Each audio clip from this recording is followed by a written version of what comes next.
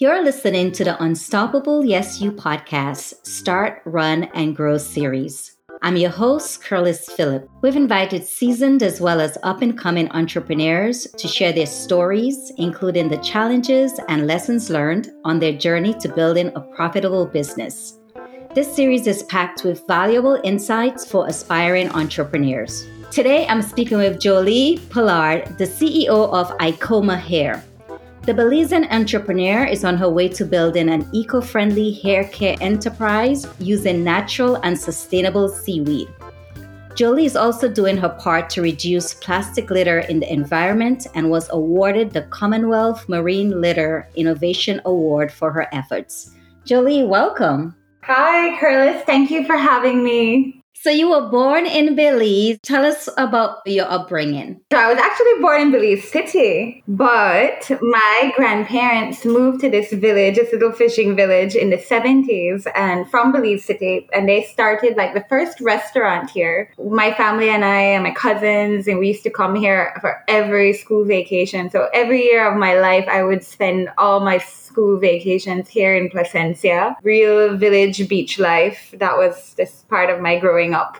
And now I live here. I've been living here now for 9 years. And so I heard that your grandfather was not only a beloved musician in Belize, but he was also known for his seaweed punch. So would you mind sharing what were those secret ingredients in that famous punch? Sure. So this seaweed punch was something that the workman used to drink, and it has reputation in Belize as being like an aphrodisiac for men. Some was like stout or Guinness, it's very strong for your back. Seaweed actually helps a lot with sperm health. So that's where that whole legend came from. But what my granddad did was kind of innovated it at my grandmother's restaurant and started making it like a blended milkshake. Before they would just put it in a bottle and shake it up with milk and rum or brandy and spices. And so he started blending it in the blender with same milk and spices, but it came out a lot creamier and thicker like a milkshake. It became very popular, and for a long time, the restaurant was really popular in the village for having this amazing seaweed shake. And now everybody makes the seaweed shake. Well, it sounds yummy and definitely healthy, right? Considering seaweed is known for having like rich antioxidants and minerals. So, sounds delicious. Oh yeah, lots of minerals. What inspired you to go on this hair care journey? Like a lot of people in the Caribbean, I'm very mixed. My dad looks like a white guy, but he's Creole Belize. And my mom has a more East Indian look. My mom has like very light curls. My dad has straight hair. And I have three older brothers who all wore their hair short. And my cousins had straighter hair than I did. I wasn't around anyone who knew about curls. I didn't appreciate my hair growing up. I hated my hair. It was frizzy. It was dry. We were always trying different products from the stores. And at the time, there was products in Belize are very limited, and it was marketed to like Black women who are using hair relaxers who want to straighten their hair, or like white women or a Spanish gal with straight hair. I found myself, I don't feel represented. There is nothing for me. Oh, so how did you discover seaweed as a remedy to find something that was unique to your curls and kinks? When I went to the States in college, everybody loved my hair, and the Carol's Daughter, all these natural hair products were just starting. When I graduated from college and I had my first job, I could afford these products. And so I really started taking care of my hair and using natural ingredients. So when I came back to Belize, products that they were selling in the grocery stores here were not good and drying up my hair. I was swimming and really wanted to protect my hair from the sun. I knew coconut oil had natural UV properties. I started putting coconut oil in my hair every time I went out to the beach to go swim. That's what started the whole thing. I was like, okay, what can I add to coconut oil? I had a roommate here who was actually doing some research with the seaweed farmers here and the Nature Conservancy. And so we always had seaweed in the fridge, seaweed gels. And we were just kind of playing around. Let's put it in our hair. And she had light curls too, but lighter curls than me. And I just remember remember looking at each other like, wow, this feels amazing. Like, and then I said, you know what? Why am I spending my money on all this stuff that isn't giving me the results I want? That's kind of how it happened. So you found a solution for your hair and then you said, okay, I'm going to turn it into a business venture. And so how did you know you had a viable product line? I had the cream. I took it with me backpacking. I decided to go backpacking one summer through Central America. Like I had $1,000 US dollars to last me like 2 months. It was crazy. And I had my little jar of cream in my, using that for my hair. And because I knew I wouldn't be able to find anything else when we travel outside Belize to these Latin American countries, like there was really nothing for our hair. So anyway, I had my little thing and I was happy with it. I still felt it could be a little bit better. So I came back and I kept working on it. And then when I finally had something good, I think it was doing the job well. I went on another trip. Tulum. I went to Tulum, Mexico for this concert. And I stayed in this little hostel and there was a Nigerian German girl in the room. So she had thicker curly hair than mine, really big, thicker curly hair. And she had just mentioned in the hostel, like, oh man, I'm out of my hair product. And then I said, oh my gosh, well, I'm taking the bus back to Belize tomorrow and I make my own hair product. I'll just give you my jar because I have more at home. You can have it. And she was like, oh my gosh, really? Okay. So I gave it to her and we had connected on Instagram and she messaged me and she's like, girl, this stuff is amazing. I can't believe you made this. You need to sell this. And I was like, really? You think so? Because I knew it was good for me, but I had never had anybody else try it. I mean, when I saw her hair and I was like, you like my stuff? And then and that was it. That's all it took. And that moment I was like, you know what? I should do this. And it was really impulsive. I mean, I seriously just went online, ordered 50 bottles, 50 jars, some of the ingredients that I was using, and I had it was 300 US on my credit card. I didn't have much money, but, and I was like, I'll just do it. I had a picture on my iPhone that I had taken at one of the islands, a really pretty picture at the beach, and I just put that in Photoshop and made my first label, and that was it. You got a test subject by accident to help you sort of validate that you were on the right path. So go ahead, continue in terms of how you went to launching the business on like a bare bones budget.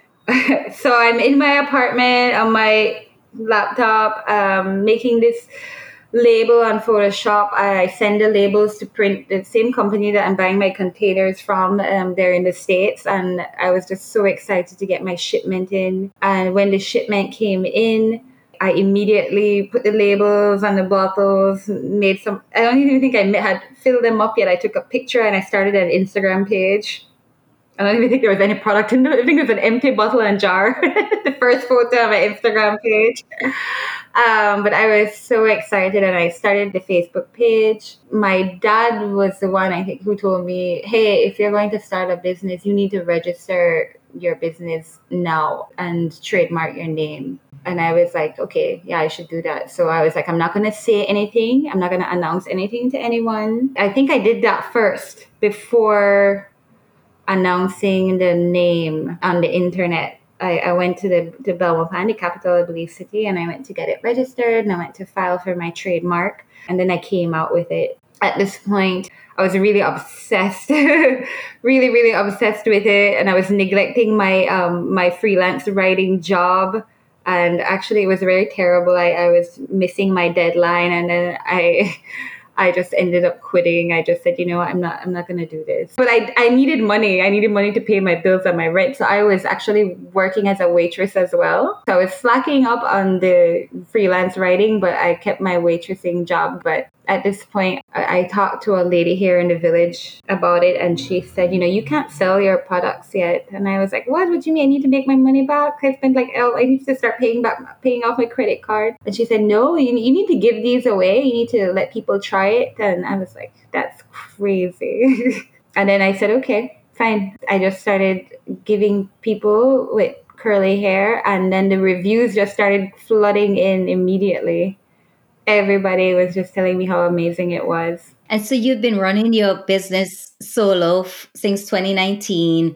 What would you say are some of the challenges that you encountered? At first, I was really, really excited about what I was doing, but I didn't really know what I was doing.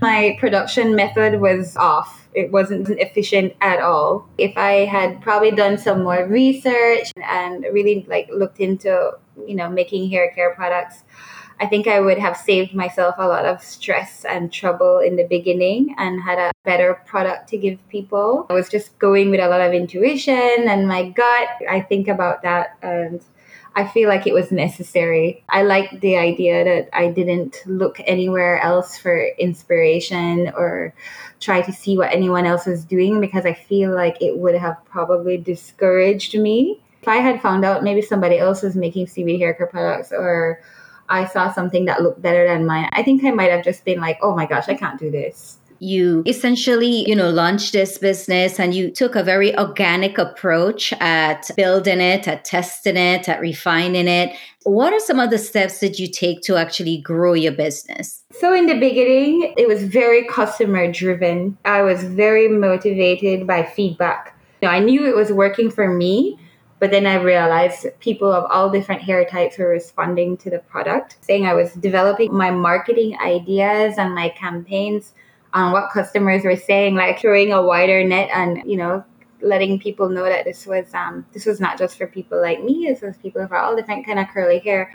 And at first too, I thought it was just going to be, like women of color. And then I realized like, all different ethnicities are responding to this. You have white people, indigenous people, Maya women with very straight hair. And I really struggled with that because I wanted to be a niche market. I want to focus on curls, but I also didn't want anyone to feel left out. I started feeling really stressed about that, taking this customer-driven approach because I wanted to please everyone. Yeah, because at the end of the day, if everyone is your target, then all of a sudden you no longer have a target, right? And that's not to say you cannot evolve the product line to meet the needs of others. But yeah, I could definitely understand the struggle that you were dealing with. You also got into wholesaling as well. So tell us about that. Even though I'm a solopreneur and I'm working alone, a lot of my ideas and things that I've decided to do have come up because I'm talking with other people in business. So I did talk to one friend and she was just saying, you need to get your stuff out in the stores. I was always worried about getting a wholesale price. And anyway, eventually I finally figured it out. I did have to borrow some money to be able to buy in bulk. That has been a huge help. That gives me a lot more confidence now with approaching store owners. They're doing well.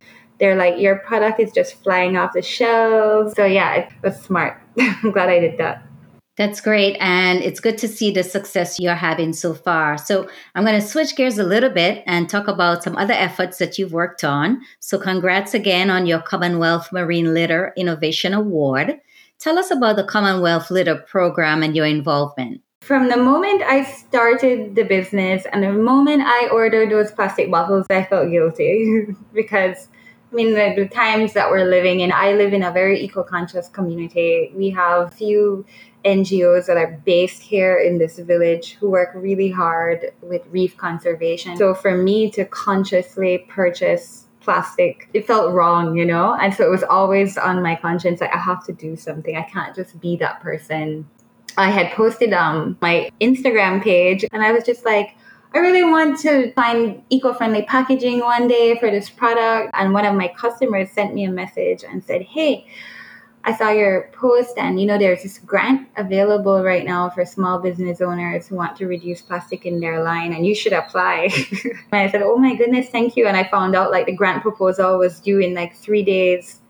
I quickly jumped on it. I put my presentation together and I won. I couldn't believe it. The prize was 3,000 Belize dollars towards purchasing the materials, and then also a trip to London to attend the Commonwealth Litter Program Conference in March 2020, where I would be able to join other winners from around the world, showcasing what we've done in our business. So because of COVID, that conference was canceled, so I didn't go. But I was able to buy my materials. So when I told them what I was going to buy, I remember they were, okay, well, we need to make sure that what you're using is actually going to work and going to degrade and it's not some package that's supposedly eco-friendly, but it still harms marine life. So I remember they were very critical of what I was going to buy. I found a company in Canada that makes these pouches. I was very drawn to them because their whole thing was that it starts degrading in the presence of microbes. So in any waterways, when it breaks down, if a marine animal consumes it, it's okay. So I was like, okay, that would make me feel better. So I got it from them. I got it shipped down here to Belize. It's literally just a pouch with a Ziploc top and it's heat sealed to close it. And I really didn't know what my customers would respond to it, but I put it out there and I was really surprised at how embracing they were of it. What advice, Jolie, would you give to aspiring entrepreneurs? Oh my gosh. I feel like my advice wouldn't be conventional at all. Go with your own creativity, stay in your own lane, see what you come up with. Trust your gut and your instinct. I really do believe that if I had gone on the internet and looked up seaweed hair care products and started finding out more about what was out there, maybe I think I would have probably been scared and thinking like, oh, I can't do this. But because I just did my own thing, I kept with it. What's next for Ecoma Hair? What are some of the things you'd like to accomplish in the near term and the long term? And the number one question I get from my customers is, when are you going to have shampoo and conditioner? Because at this point, I've only been making 2 leave-in products. I'm still, thinking about in the future that I might expand the line to offer more products. I always feel like there's room for improvement. So I just want to continue on this path of self-mastery. Have a better website presence and trying to get into more stores and then ultimately, reaching out of Belize. And the incentive there is not really for me necessarily. I realize the potential I have with supporting our seaweed industry here in Belize. And I think you're on your way, so keep doing what you're doing. So Jolie, how can our audience learn more about Ecoma Hair? So you can visit my website. It's ecomahair.com. Because of COVID, we were only shipping to the US, but we just reopened our route, so I should be able to ship to a lot more countries now. Sounds like a plan. Jolie, thank you so much for taking the time to share your story with our listeners. I think you have a bright future ahead of you, so I wish you all the best. Thank you so much, Carlos. To our listeners, I hope you were able to gain actionable insight that you can use to start, run, and grow your business. This is the final episode for our Caribbean Entrepreneur Series. We'll be back in about a month or so with a new series. To receive the Unstoppable Yes You podcast directly in your inbox, subscribe to our mailing list by visiting our website at unstoppableyesyou.com. You can also subscribe on Spotify, Apple Podcasts, Red Circle, or Google Podcasts.